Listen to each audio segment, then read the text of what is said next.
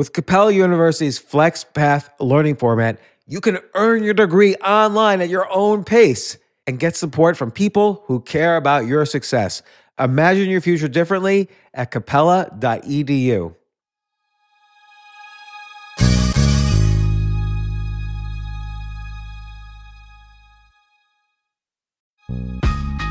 This isn't your average business podcast, and he's not your average host.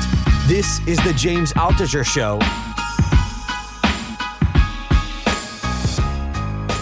All right, once again, back with Jeff Lerner. Jeff, this is Side Hustle Fridays. I want to talk about something that you and I both have a lot of expertise in, which is the step-by-step how to set up a social media agency so that first it's kind of like a side hustle, which any individual can do, and then it scales to maybe a multi-million-dollar business. Introduce yourself, describe your background a little bit in the space. Sure. So, my name's Jeff Lerner. I'm currently the founder and CEO of a company called Entre Institute, which teaches new economy, business, and marketing to, aspiring and developing entrepreneurs. When I say new economy, I largely imply digital, computer-based, web-based business models, but it doesn't have to be that. It's just stuff that's relevant in the new world, not the old world. And I think most people know what that means in terms of business. I did have a digital agency from 2013, I guess technically 2012 to 2018. So it was like 5 or 6 years. We had thousands of small business clients. We provided a full range of services from, obviously website development, reputation management, social media management, which you're talking about, SEO, map rankings. And I sold that in 2018 and then started my current business, which teaches people what I think you want to talk about. Well, I know you want to talk about because it's Side Hustle Fridays, like how to take these opportunities that exist in the world now and use them to create something that has a transformative power in your life, from a professional, income standpoint, but also from a lifestyle standpoint. Yeah. So like in the mid 90s, so it's a completely different universe. I had like the first generation, let's say, of these digital services agencies. I was making websites for companies that never had websites before. So AmericanExpress.com didn't exist till I built it. TimeWarner.com didn't exist till I built it, and on and on and on. And so my guess is I have a lot of understanding of, dealing with customers and managing a project and so on. But like, for instance, people come to me and say, well, what's a good thing to learn so I can start making a living during downtime or whatever? And I always say, and I'm just kind of riffing on this, there's a lot of different things, but one thing is learn how to, a lot of stores right now have been closed and they would love to go online. So they could go online through Shopify, through Amazon sellers, through Pinterest, through Depop, through Poshmark, through Etsy, through eBay. If you could go to a store and say, hey, we're going to set up a complete shopping experience for your customers for X dollars and then maintain it for Y dollars per month so you could upload new products and stuff like that. And then, then there's SEO, then there's all these other, then maybe you can offer, social media, like I'll manage your Instagram account as well. You could start extending services. So let's maybe start with that. Like, do you think that's a decent idea for people? Yeah, I really do. And here's the reason is you're essentially arbitraging against prejudice. That may sound totally bizarre. Let me explain what I mean. Yeah, that sounds like I'm going to do a protest now. Yeah. No, a different kind of prejudice. Bias, maybe. People a lot of traditional business owners, people who own brick and mortar businesses, your average business owner in this country is like 55 years old. He's not excited. And I say he because actually the majority of them are men. I'm not being, whatever. Although I've been advising my 3 daughters to do this. So yes, go ahead. Okay. No, well, the service providers, it doesn't matter. I'm just saying, the average business owner is a 55-year-old male who does not want to spend his time on the internet, tinkering with he has this bias. Like it's annoying. It's beneath him. It's for his kids to deal with. And I say that because my agency, we provided services to over 10,000 small businesses in 6 years. Wow. Now, admittedly, I wasn't working with American Express. I wasn't working with Time Warner. But for the kind of person you're talking about who wants to start a side hustle, they're not going to be working with Time Warner either, right? That's right. That's why when you told me your initial clients and what you were offering them, I thought that was perfect for this. Yeah, it's plumbers, it's roofers, it's HVAC, it's pest control. It's people that rely on local business. They rely on the phone to ring, and they need to be found online. Those people, again, not to be, I mean, as marketers, there's a certain amount of stereotyping that you have to do in order to make decisions. I would say those people in general don't want to do their own digital marketing, even though frankly they could. Now, do they have time? I don't know. But do they have the ability? Yeah, probably. But do they see themselves doing it? No. So when I talk about arbitraging bias, what you're essentially doing is leveraging their own unwillingness to charge a premium for a service that actually isn't that hard. Right, which is all service business, really. Like, I guess that's true. But I mean, attorneys, like you could argue that actually people can't provide their own legal services. Right. But like an ad agency or, even making a website, anyone could learn to make a website, but I don't want to do it. I'd rather pay someone to do it. Like, what was the first service you offered? What did you do to get that first dollar in? Yeah. So when I started, I guess I started my agency late 2012. I started calling up plumber, that same category, like the home services, kind of locationless businesses that come to you. You don't go to them. Because a lot of them, especially that back then, 2012, a lot of them were sitting around going, why isn't my phone ringing like it used to? It's like people are throwing away their Yellow Pages books and I don't know what to do. So I started calling them and go, hey, the fact that you answered my call tells me you're not up to your knees on a job, like standing in a flooded basement fixing a water heater. You're sitting at the office waiting for the phone to ring. Let's change that. So you would call a plumber and they'd pick up, hello, and you would say, hey, this is Jeff Lerner. Listen, hear me out. I'm glad you picked up the phone. To be honest, it means you're probably not working. Yeah, exactly. I said if there's one thing I can guarantee you doesn't produce revenue in your business, it's being available to answer the phone when I call. Huh. Let's change it. Literally. Like, I would rather the next time your phone rings, it's a customer, not a solicitor.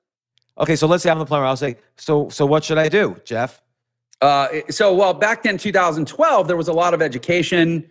Listen, your Yellow Pages ads aren't working. Let's reallocate some of that budget. Let's get you ranking on the Google Maps. Back then, it was called, now it's called Google My Business. Before that, it was Google Places. Back then, it was just called Google Maps when I started.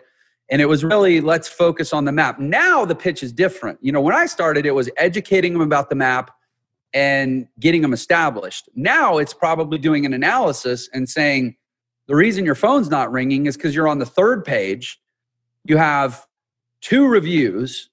You have, you're not coming up. You're physically located in, let's say in Ventura, California, but you're not even coming up for searches in Ventura. You're definitely not coming up for searches for, whatever that would be, Inland Empire, or, I'm getting my geography messed up. But like, you help them understand and start to organize in their mind how the internet works and how it's looking at where customers are and deciding who the relevant service provider is to refer.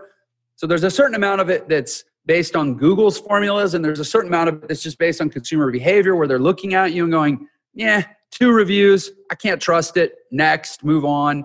There's this whole set of problems that I can solve for you that's actually not that hard. Like, how would you solve the reviews problem? Solve the reviews problem. There's two things. One is, we'll install widgets, or we might refer you to some software. We actually built our own review software at one point, but I would refer them to like a Podium or something, Podium or Bird Eye. But a lot of it is process. It's actually how their business operates, because people only go online to talk about you when they have something bad to say. So you have to actually it's kind of like asking for referrals. It's like the number one way to easily boost your sales in any business is start asking every one of your customers for a referral, right? It's just changing your habits. The number one way to do online reputation management in a business is start asking people to leave positive feedback and creating really, really easy mechanisms for them to do that. And so for a lot of clients, it ended up being coaching as much as technology or services. you dealt with tens of thousands of clients. How long would it take you to take a plumber and get him on Google Maps, get the reviews, and he would get to the point where he feels like, oh, I made a good decision hiring this guy, Jeff? I would say we would always tell people, when we wouldn't make them sign contracts because a lot of people have just been burned. Yeah, and there's friction there. There's friction, but we would tell them pretty emphatically, if you're not prepared to give us at least 6 months, don't bother.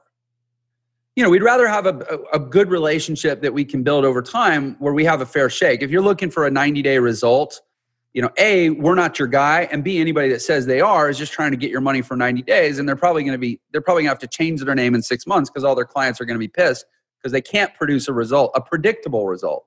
You might get lucky. So yeah, 6 months, I would say.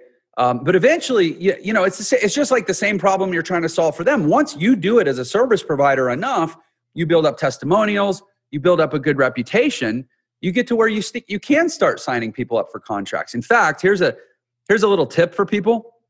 We would actually sign people up for, when we did do retainer agreements, we would sign people up for 15-month retainers. Because what we found is, if you get on an annual retainer cycle, then people expect to renew after a year. And then you get to the contract and you go, hey, are you going to renew? And they're like, well, I need to think about it. I look at my budget, and the contract ends while they're still making up their mind. But if you have a 15-month retainer cycle, but you go to them in month 11, you talk to them around an annual renewal, but the contract itself doesn't end after a year, you don't lose the momentum of them paying you every month, and they're less likely to switch providers. Oh, that's a really interesting tip. And what would you charge per month? So I know that was a little bit of, askew from our conversation. No. I was like, that's a good tip. I should share. Perfect tip. Yeah, I'm thinking of all the different businesses I'm involved in where I should immediately start moving people to 15 months. Yeah, exactly. And so, yeah, as far as charging, I found for these smaller businesses, you get into some pretty significant price resistance when you get up above $400 or $500 a month. Now, it just depends on the client and understanding what good customer flow is worth to them. I mean, if it's a home builder, if it's a laser spa that does hair removal, but where they're getting higher end affluent people in and charging them $4,000 packages to have their bodies zapped, they'll pay you $1,000 a month. But your plumbers, your HVAC, I can tell you this. Our average subscription was $220 a month. That's interesting. And then would you ever do what's now referred to as drop servicing? So you'd have on all these clients suddenly, you obviously weren't doing it yourself. Would you outsource to like in India or cheaper or somehow? Yeah. So we did, and granted, I'm talking primarily about what I would call local SEO, where we're really trying to drive up their placement on the map. The market has evolved, even in the last couple of years, to a stronger emphasis on social signals, authority-based content. I would evolve the model now if I were doing it again. Yeah. So what does that mean? So what's authority content? I mean, I can imagine like somebody writes a blog like, here's the 10 things you need to look for in a plumber or whatever. Yeah. I mean, that's it. That and social profile. The market has become sort of more insistent that people have a connectable human online presence, for lack of a better way to say it, like an Instagram profile where they can see somebody or connect to somebody, or at least feel like there's a conversation to be had. Like an Instagram account where you see all the shit in everybody's pipes, like just every pipe he goes to, he takes a picture of the shit. And here's the thing. This is the stuff, again, talk about arbitraging against people's bias. Like, people hate this stuff. Business owners, they don't want to take pictures at their job and post it to Instagram. And it's like, it feels so unnatural for a lot of them. Now, they may post pictures of their kids, but like to actually use it as a business tool, because I think with social media, we're so wired to be consumers, and we tend to like not see ourselves as content creators. Like if you go to the average person, you're like, hey, you need to be a content creator in modern business. They're like, nah, that's not me. Because they immediately go, well, I'm not some influencer. I'm not some filtered lifestyle guy. I'm not going to go rent a Lamborghini. And people they haven't actually dug in enough to go, well, what does that really mean? If I own a roofing company and I need to have a social presence and I need to be a content creator, what does that actually mean? What it means is maybe I have one of the guys on my crew take a picture of us smiling, standing in front of the house after every successful job, or take a picture of me shaking hands with a satisfied client and having a process where we ask the client if they wouldn't mind, we have, let's say, a pre-written testimonial blurb. Would they mind signing their name to it? Like, they just haven't kind of evolved their thinking to this place. And the nice thing about it is, for you as an agency, as a service provider, a lot of the work is actually stuff that the client needs to do. So in a way, you're getting paid to just educate them on how to do work for themselves, but then it's like they're paying you for work that they're actually going to end up having to do.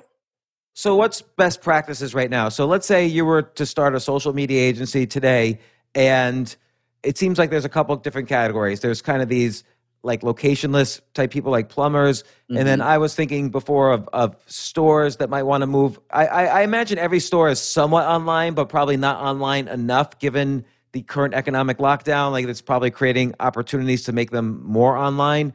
And I would actually add a third category. I would say there are like the locationless service-based businesses where they're very focused on location, like geo-targeted search.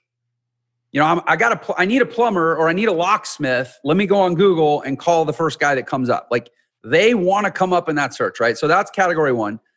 Category two would be more of, like you say, a brick and mortar business that, most brick and mortar businesses have an online brochure, but they don't actually have an online store. And that's true to this day. Like, I'm a clothing store in Manhattan, like mom and pop clothing store. I still don't have a Shopify or whatever. Yeah, exactly. And so there's especially now with COVID, but irrelevant of COVID, there's a massive opportunity to help brick and mortar businesses take their transactions online, not just their presence. Right. And that's big, that because you're tapping into, payment gateways, and you're tapping into more work processes, and you're essentially giving them an opportunity to earn money at better margins than what they get in store. That's more of a premium service. And it's more complex too. But then the third is what I would call more of like an inbound marketing type client. And these are great because they pay, they can be really lucrative retainers. This would be like your attorneys, your chiropractors, your therapists, your plastic surgeons, people where people are going online and they really want to do research and they really want to get to know the business before they even make the call. Because when they do make the call, it could be a $5,000 customer. So you go to a dentist and you say, hey, I notice you're kind of hard to find online. I could help with that. If you have no authority. Like, I see your website, but you don't actually tell me. There's nothing for me to get to invest or to build the trust that you're the best dentist. You're the one that's going to take the best care of me. So maybe you need to create like, a virtual tour of your office. Maybe, probably not a white paper. That's more like the B2B, standard. But like, you need to do some stuff that makes me feel like I trust you. Probably go hard into social. Lots of people with perfect smiles saying, I love my dentist. Because then it's not like they don't need to get like 2 million followers. They just need to get, their customers sharing their profile to their friends. Yeah, exactly. And really, they just need to get a willingness from their customers to be a part of their content so that their social profile becomes a giant base, giant sort of potpourri of testimonials. Right. So let's say, let's play with the dentist example. So you go to them, you see, okay, they have a website that's like a brochure. Oh, here's my bio. Here's maybe one quote. Here's a phone number and my hours. Here's the list of services I offer. And you would say to them, look, you should have an Instagram account. Maybe play around with some TikTok videos. I don't know. Maybe put some stuff up on Pinterest, be a part of local Facebook groups that you probably don't even know exist, but there's probably plenty of service providers in some of these Facebook groups. What else would you? YouTube, for sure. YouTube. I'm going to come into your office. I'm going to make you into a rock star dental authority and educator and service provider. Look, everybody knows that a dentist is going to do stuff with your teeth, but what value? I mean, the concept of value exchange. A lot of people think of that as like a very online business platform. Like, oh, he gives massive value, so I have massive reciprocity. It's true for offline service providers too. If I was a dentist and I wanted to dominate my market, I would start a YouTube channel and I would start educating people about dentistry. I would have, a decent basic professional setup with like not terrible lighting and maybe a DSLR camera, something a little nicer than although actually, frankly, as long as it's a phone manufactured in the last 2 years, the quality is probably, although frankly, as a small practical matter, but one that really does matter, when you film with phone cameras, they do something called flattening, where there's actually no depth of field. Like the background and the foreground look the same, and it makes things look kind of awkward. So I'd probably get a little decent camera. And if I was a service provider going into a dentist saying, listen, man, you're never going to stand out from the 100 other dentists or the 4 other dentists in your local area unless people connect with you. How can they connect with you? Let's get you a YouTube channel. I'll come in. We'll film a series of 6 training videos where you can educate people like, hey, this is what can happen if you don't floss every day. This is what it looks like when we do, throw on a new set of veneers. Look at, this, I don't know, man, whatever you would teach them about, you just got to create that vision for them and they could crush, man. The difference between, if you do this stuff and you do it right, let's say as a dentist, it's the difference between making $80,000 a year and making $1 million a year. Really, that much? So, and by the way, that's probably the biggest selling point to the dentist. Like, we're going to 10x your revenues. But okay, so I love the YouTube ideas, and that's something where they start off. They put it on, check out our YouTubes. They put it on their website. Yeah. But if it's good, people will again share it with, hey, you need a dentist? Check out my guy's videos, or check out my guy's Instagrams, or is there anything else? Like, do you write some content, blogs, or? Yeah, I think blogs are really good, but I mean, video is a superpower now. Yeah. I mean, a blog's great, but if you can have a blog article that's like, everything you need to know about, whatever, basic dental hygiene, check out my YouTube channel for more in-depth discussion. And then here's another idea. They can have, they can do Q&As, of course, on YouTube, so they can keep track of all the questions patients ask during the week and have like a weekly Q&A, and then maybe even a newsletter with that.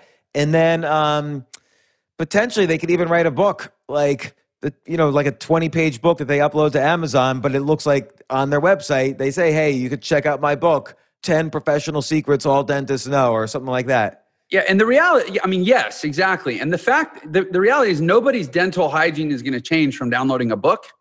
But the simple fact that you have a book is going to establish you in people's minds as the premier dentist in your market. And so is there anything else? Like, is there any other thing that I'm missing here? I actually think you could offer a client, let's say you have a client come in who says, well, Mr. Altucher, I really want new veneers, but how much is that going to cost? And do you have financing? And they're asking questions. We're like, okay, money's a challenge for this person. Listen, let's work something out here. What if you come in, I'll do your veneers for 50% off, but I want to be able to film it and use it to create content to educate people about the process. Ah, that's genius. Yeah. And I mean, now you're getting their permission. Obviously they sign releases or whatever to like have a camera basically in their mouth. Who wouldn't watch that on YouTube? I mean, people watch pimples being popped. Who wouldn't watch root canals? And now, would you also offer advertising services? So, hey, let's make some Facebook ads and target your area and 100%. Would you use Facebook, or what would be the best bang for your buck? I would use Facebook ads, and the key with Facebook ads is, and this is a little different, where so for the location-based service businesses, plumbers, roofers, HVAC, and so on, they're really focused on a local SEO strategy. They want to come up organically in geo-targeted searches. Your higher end, essentially business types that have a higher customer value, dentists, chiropractor, spa, attorneys, they do really well with Facebook ads because basically they have to get enough money from one customer that it supports advertising to 100 customers when they only get one. How would you target the ads? Just location targeting, obviously depends on, if you're, if you're a laser spa, I would run separate campaigns between men and women because I don't want to assume that that would only be women. I'm having my facial hair lasered right now because I'm sick of shaving. So don't That's assume a good it's idea. only. I don't like shaving either. Oh, dude, it's such a waste of time. Man, think how many hours we do it. like I'm never gonna have a beard or a mustache, and I hate shaving. So yeah, you just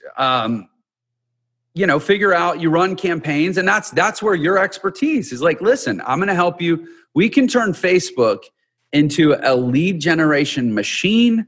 We can kill two birds with one stone, where you're not only going to be getting inbound leads, but you're going to be establishing authority along the way, because we'll set up an ad that goes to a consultation, application or a request for a call. But when they do that, we're also going to give them a free book, or maybe connect them to a free video series that establishes you as authority, where they go, man, I just wanted to call a dentist, but now I've got, this guy wrote a book and this guy's got a YouTube channel. Man, this guy's really the guy. And then when they do call, they're already pre-sold.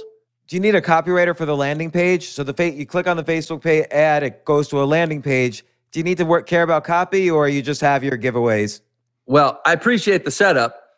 If you were to go through Entre Institute's Agency Millionaire Accelerator course, you wouldn't need any of that stuff, because we give you all the templates, we give you all the highest converting pages, we give you all the ad templates, etc. Was not intended as a setup, but I'm happy that you offer those services. That's where the rubber meets the road to being good at your trade or not, is do you know how to actually deliver services that work? But let's assume you don't go through Entre. And honestly, even if you did, I would still to some degree recommend this. Go find your first client and be really honest with them that you're a new agency service provider, and you'll work with them either for free, or ideally I'd like to get some money, like say, listen, I'll work for you at cost. For example, all you have to pay for are the ads. I won't charge you a management fee. All you have to pay for is the website and the host, or maybe all you have to pay for is the ClickFunnels account. I won't charge you to actually build out the funnel or whatever it is. Get them to put some skin in the game so they value the service, and cut your teeth, Define ClickFunnel. ClickFunnels is a platform that, it's funny, man. I started in 2008 online. You were way before me. So we both know what it took to build websites. And ClickFunnels is one of several platforms. Depending on what you're trying to sell, there's Kajabi, there's Kartra, there's Lead Pages, there's even WordPress to some degree, although that can still be pretty clunky and complicated. There's just these platforms that make building websites and building sales funnels, which is kind of a variation on websites, so much easier. It's just drag and drop, right? Where you don't have to have technical skills. And ClickFunnels is a very good example of one of those platforms. Okay, so these are good for all the service providers, like either location-less or location-based, like attorneys or plumbers or whatever. What do you think of the store idea, like going to the clothing store and saying, hey, I noticed you have your store online and your hours, but you could probably quadruple your revenues if you do this, this, this, this. What would be best practices here? Again, there's two aspects to it. There's a technical aspect and there's a marketing aspect. So the first thing you're going to say to them is, listen, we have to create the ability for people to buy product from you online, assuming that's what you want to do. And even in restaurants, depending on what type of business it is, there's different platforms that lend themselves better. There's a whole group of software platforms that are dedicated to helping restaurants sell online, right? Never mind, like Grubhub, for example, would be what I would consider a marketing platform, where it's helping you acquire customers. But just from a technical standpoint, it's just like you got to be able to build menus and say, I want extra cheese sauce or hold the pepperoni or, and you don't want to build that stuff from scratch. Right. So that's part of it. And then the second part of it is the actual marketing. Like you said, you mentioned Pinterest, you mentioned Etsy, you mentioned these marketplaces. And as far as, I think your question was like, how do you go in and have these conversations and turn this into business? Well, it's frankly got a lot easier with COVID. You just go in and essentially a how's business conversation that's already got a predetermined answer.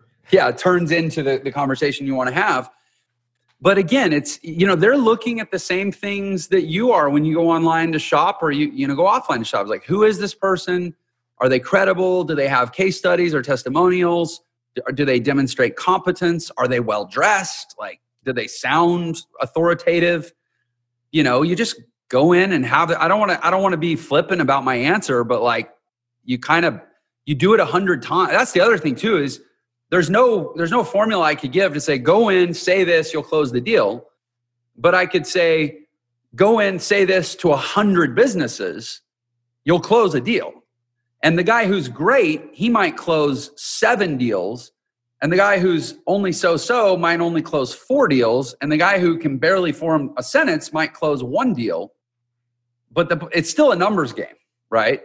So, okay, so you're gonna go in there, you'll set up their, shopping / transaction site. You'll set them up on as many marketplaces and social media places as possible. Will you also offer Facebook ads and SEO, Google SEO? Yeah, 100%. I think the biggest thing that I see drive success in the agency business is, man, business owners, they're like parents. Only people who have kids know to ask other parents about their kids. Business owners are like parents, only their kid is their business, and nobody ever asks them how their kid's doing. So like when you actually get them talking about their business and what their challenges are, and like they get so excited. And so the agency owners that I've seen do really, really well are the ones where I've really coached them on just how to go and have really engaging, genuine interest type conversations that are consultative in nature. And, so you don't go in and say, listen, this is how we need to do this. We're going to take you online, then we're going to run Facebook ads, then we're going to do, create a reputation management process for you to start getting more good reviews. And then we're going to, because it doesn't sound like you've actually listened or diagnosed anything. A good buddy of mine always says, a prescription without a diagnosis is malpractice. So go, diagnose, consult, right? Let them tell you all their frustrations. It's very, very rare that you'll go talk to a business in the modern economy that doesn't have major frustrations and major problems. It's like very rare. So 9 out of 10 conversations, you'll find out what the sweet spots are, what the traction points are that you can ask more questions about if you just let them talk.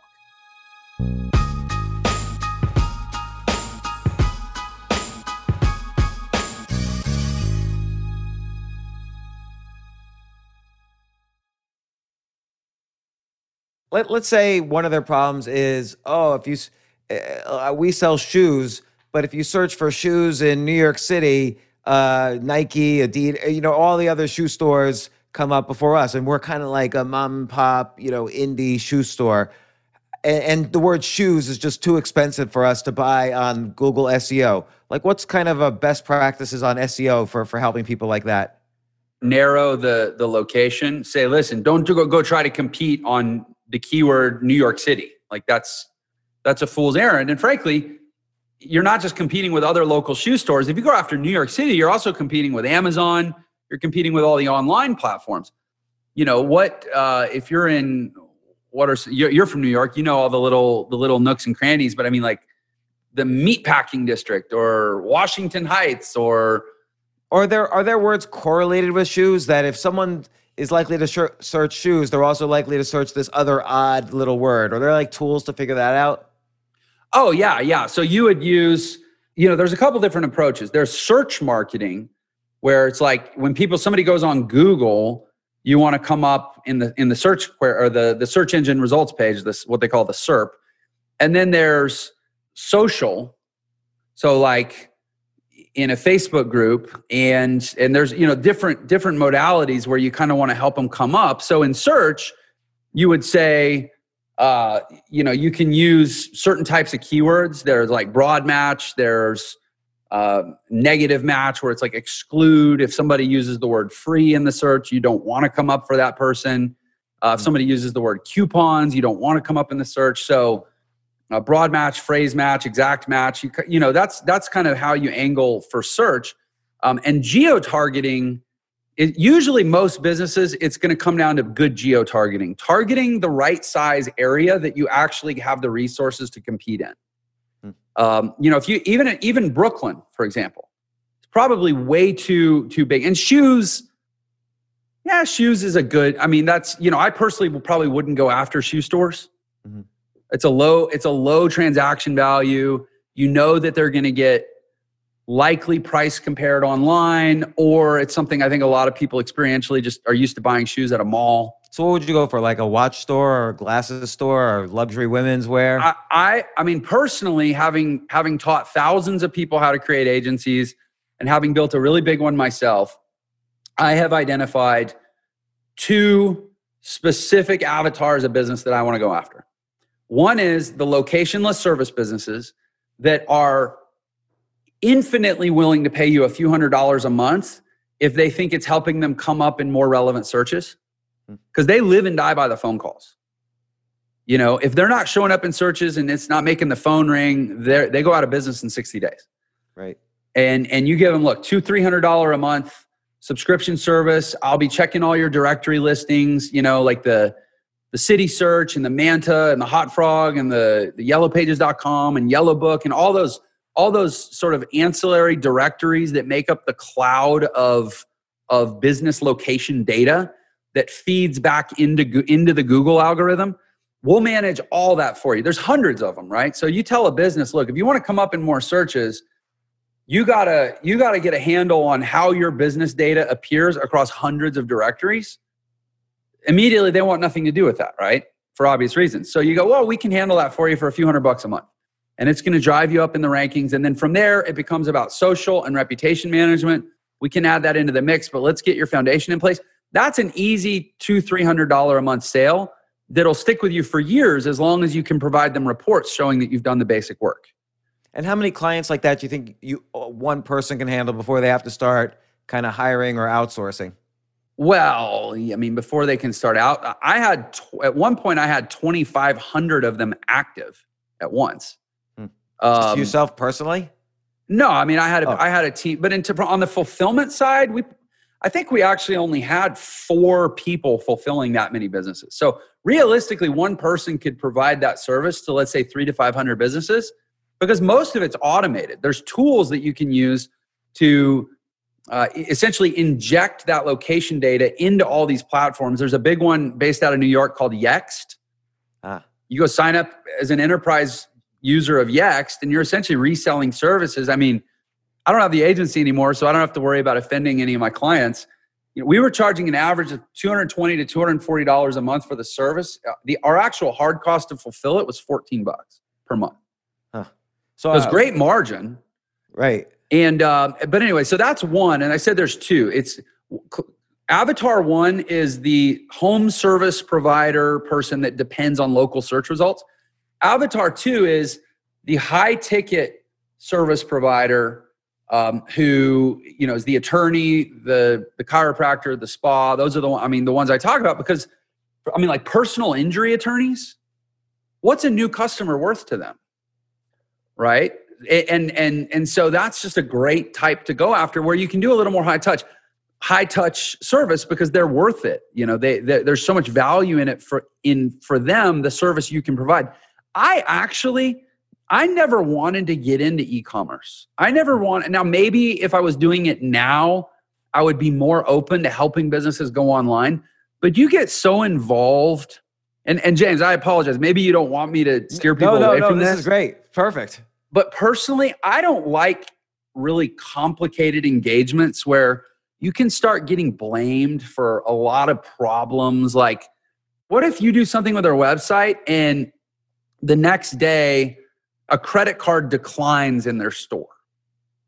And they're calling you going, what'd you do to my point of sale system? What'd you do to my merchant account? And you're like, I didn't do anything to your merchant account. I just API'd it in with Shopify, but that doesn't change anything. And they're like, well, I've got a lady here who can't swipe her card and it worked yesterday and it doesn't work today. So you must have done something. It's like, business owner, they don't know. Your service is based on plugging an ignorance gap for them, which means, unfortunately, when something goes wrong, they're operating from that ignorance gap. And as the marketing company, it's always your fault. So it's almost like you want to focus on introductions more than functionality. Yeah. The more you can stay out of the operations of their business. The only place where I ever got involved in the operations of the business was helping them acquire more positive reviews. Yeah. So okay. So what was this? What was the second avatar? Higher value service providers of typically what we would, professional type services. And then, okay, so let's say someone's listening to this and they're like, okay, all this sounds great. How do I get started? What are like the basic skill sets or sites that they need to be aware of? You definitely need, and actually I didn't finish answering your earlier question about are there tools for that? SEO Moz, SEM Rush, SEM, search engine marketing, SEM Rush, for example. I mean, there are tools that'll help you with all the keyword analysis and geo-targeting and all that stuff. Neil Patel has a great platform called Uber Suggest. That's a good keyword tool. So that's one set of sites, is like the basic tools of the trade. The syndication engines that push location data out. So Yext is the big one that we used. There's another tool called White Spark. There's some others. And then, nowadays, Google has really started to value and emphasize, verifiable authority. It's the equivalent of having a blue check mark on Instagram, right? Like things they can trust. And press releases have a high credibility factor. So understanding the press release services, and there's actually plugins you can install on websites that can push press releases out to news outlets now. Understanding those. I would understand the basic e-commerce platforms, like you mentioned, Shopify. I would understand Shopify. Honestly, Shopify is enough. Like we could give them 5, but just learn that one. You're good. The basic marketing platforms, like you said, again, depending on the type of business. Probably the best advice. I mean, it's a big world. It's a big landscape that I'm, as I'm describing it, I'm like struggling to consolidate and say, here's 3 things to focus on. So what I would say is, in general, as a digital agency service provider, the more you can narrow in on a specific niche and a specific type of business, and you can present yourself as the expert. Like I have a good buddy of mine who, it's him and his wife working from home. They have 2 virtual assistants in the Philippines. They probably each work 20 hours for like $3 or $4 an hour. So that's their entire overhead, is like whatever that is. Let's say $1,000 a month in virtual assistants. And they have an agency that, clips at $100,000 a month. Wow. And all they do are personal injury attorneys. That's interesting. So you could pick, because you could then it's almost like a template where you could do the same practices. Yeah. He never has to create a bunch of new stuff. He just takes what he did for a personal injury attorney in Birmingham, and he signs one up in Tallahassee, and he signs one up in, Poughkeepsie, and he just rinse, wash, repeat, right? Yeah. And so is there enough space now? Are there too many agencies, or is there room, you think, to start? No, there's 30 million small and mid-sized businesses in the United States. 600,000 businesses a year close down, and almost 1 million new ones pop up every year. You will never, think about this. My agency, we were big. I had 50 employees, and we serviced, between websites and the directory services, we had about 4,000 clients at any one time on a subscription. Over our 6-year history, we did fulfillment for some other agencies too. So all told, we touched over 30,000 businesses. And nobody's ever heard of us. Like, we didn't even scratch the surface. We could have been 10 times as big. And frankly, I could have made a great living being 1/10 the size and just not had an office and 50 employees. In fact, I've actually crunched the numbers, in hindsight, and realized I got too big and I cost myself a lot of money. My buddy who makes, has close to $1.5 million a year agency that's him and his wife and 2 VAs. He makes way more money than I did with a $6 million a year agency and 50 people. Wow. So, all right, well, what would be the very first step if someone wanted to start? I mean, that is the question, right? First of all, I will tell people what they shouldn't do, which is get paralyzed by analytical insecurity, where you go, well, I don't know enough. I need to crash course for 6 months and become an expert. The reality is, the more you know going into these conversations, beyond a certain basic competence, and when I say competence, I mean competence at communicating about this stuff effectively. I don't necessarily mean at being a technician. The skill you need is to be able to talk to business owners in a way that simplifies the conversation and makes it palatable for them, because most of them just really wish the world would go back to like Yellow Pages. That's my experience. So it's enough familiarity that you can go in and talk the talk without being too technical. That's the art, right? What you shouldn't do is think that you have to go learn everything there is to know. Pick one type of client, understand what their struggle is so that you can go in, ask the right questions to get them talking in the direction that makes the sale easy. Go in and say something like, so how do you track where your customers are coming from? 9 out of 10 business owners don't have an answer for that. They like, well, we don't. And so how do you know what's working? You have a marketing budget. What's your marketing budget? And by the way, when you say, what's your marketing budget? You're asking the exact question that tells you what you can charge for your services. But by framing it in that context, you're asking in a way where they don't realize why you're asking, right? So you say, well, you're not tracking. Okay, well, what's your marketing budget? Oh, $4,000 a month? Okay, cool. So you're spending $4,000 a month on marketing, but you're not tracking where your customers come from. How do you know where they're coming from? How do you know that 3 out of that $4,000 isn't just being totally wasted? This isn't 1950. Right. In the 1950s, they said only half of advertising works, but you don't know which half, so you do it all. We don't live in that world anymore. Unfortunately, you kind of are, because you're not tracking. You don't have data, but we could. Let's fix that. How'd you like to cut your marketing budget from $4,000 to $2,000, focusing on only the 50% that works, and then we could add back $1,000 to $3,000. Now your marketing is actually working 50% better while you're spending 25% less. Right? Okay, now, cool. You're selling me. I don't even know what to sell, and I'm ready to hire you. Exactly. And I haven't mentioned any service. I haven't mentioned any platform. I haven't mentioned anything that demonstrates that I even know what the hell I'm talking about. But keeping it focused on what's important to them, that's an example of how you don't want to get bogged down in, like, if you start going in, you're like, listen, I did a full report, and you want to maybe show them like, hey, I ran a report and this is your keyword analysis. And, we'll talk about that later. But just know that obviously, we've done our homework here for you. But tell me, how are you tracking where your customers are coming from? You know what I mean? So you refer to the nerdy stuff, but you don't like get mired in it. Right. And then as far as the first thing that you would do is I would go find one client that'll work for you or that you can work for any amount of money. Right. Literally, you go into a client and you're like, listen, Facebook ads management, if you decide that's a thing you want to focus on, and don't try to be an expert at all things. You can get rich doing Facebook ads. You can get rich doing social media content creation and scheduling. You can get rich, doing e-commerce, implementations. You can get rich doing, helping people build out their YouTube channels. Like, you just pick one thing and you can get rich doing it. It's not about having to be an expert at the whole gamut. And you go in and you basically say, listen, normally to consult on building out a YouTube ad channel to create higher quality lead generation, I would charge $5,000 a month.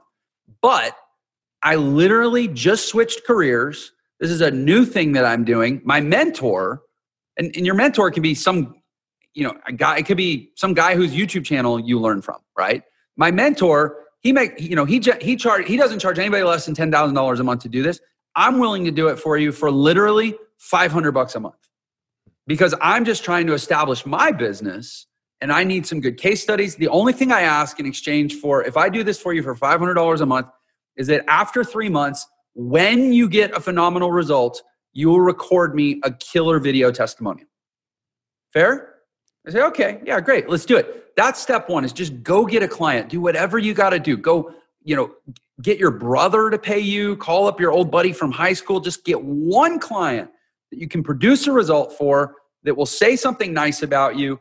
And the next 100 clients become orders of magnitude easier to sell.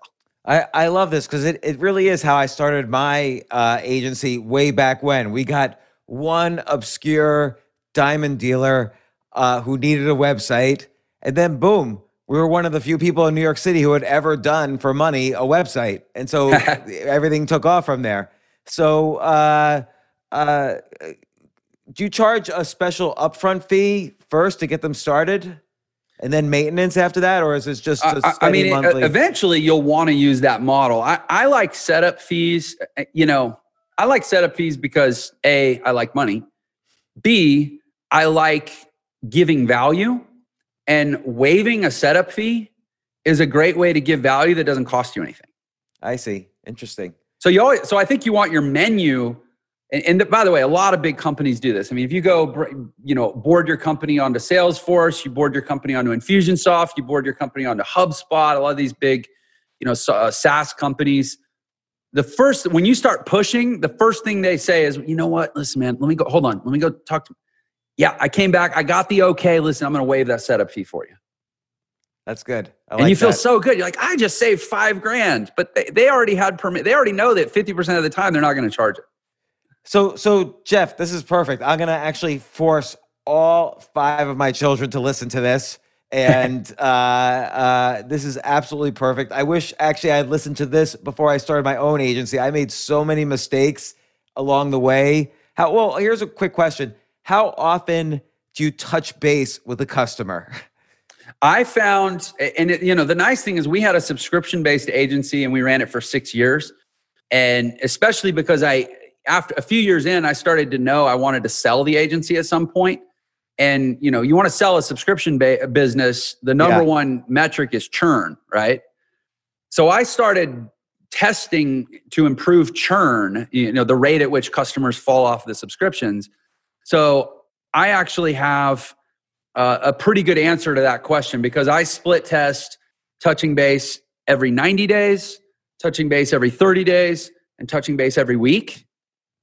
What I found is sending people some kind of an open-ended report every month, meaning, hey, Mr. Customer, here's your analytics report. You can see all the work that we did.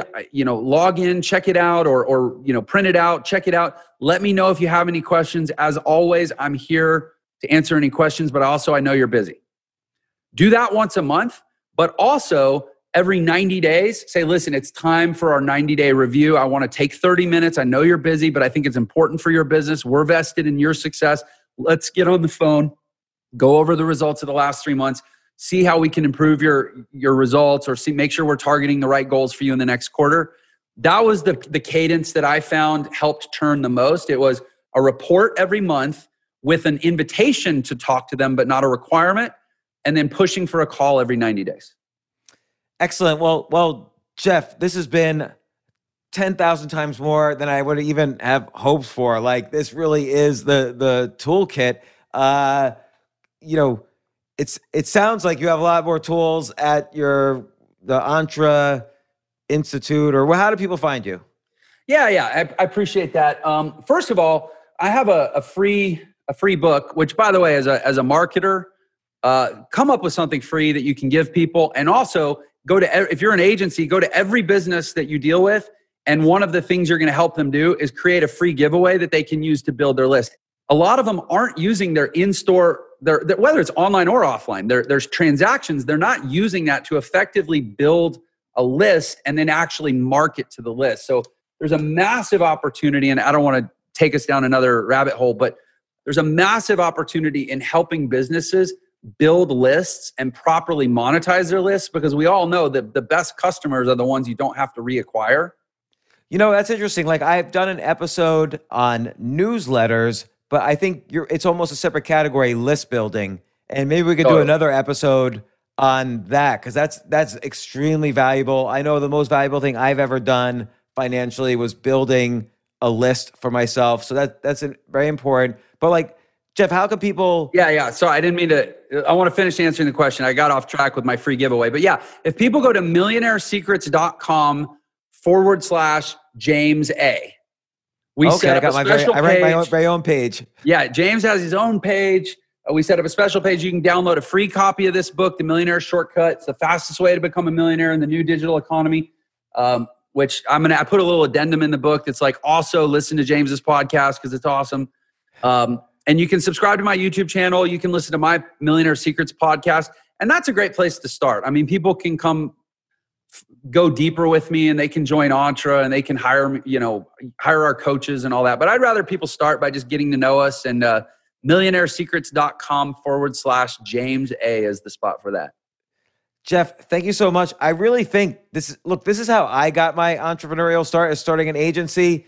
This was kind of like a 30 or 25-year update for me, like 25 years later, what it looks like. It's not really that much different. It's just the technology is different, but like the approaches are similar essentially.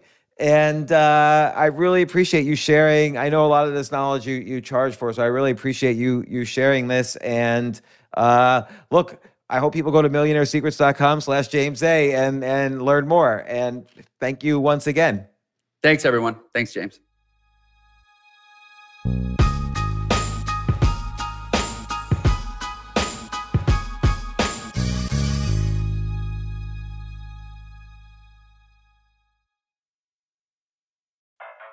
I'm what you might call very good at hide and seek. And since we got Xfinity, we have Wi-Fi all over the house, even in my super secret hiding spots. So I can kill time in here by streaming my favorite... Ha! Found you. How? You left Find My tablet on. Get wall-to-wall Wi-Fi on the Xfinity 10G network. Restrictions apply. Not available in all areas. Actual speeds vary.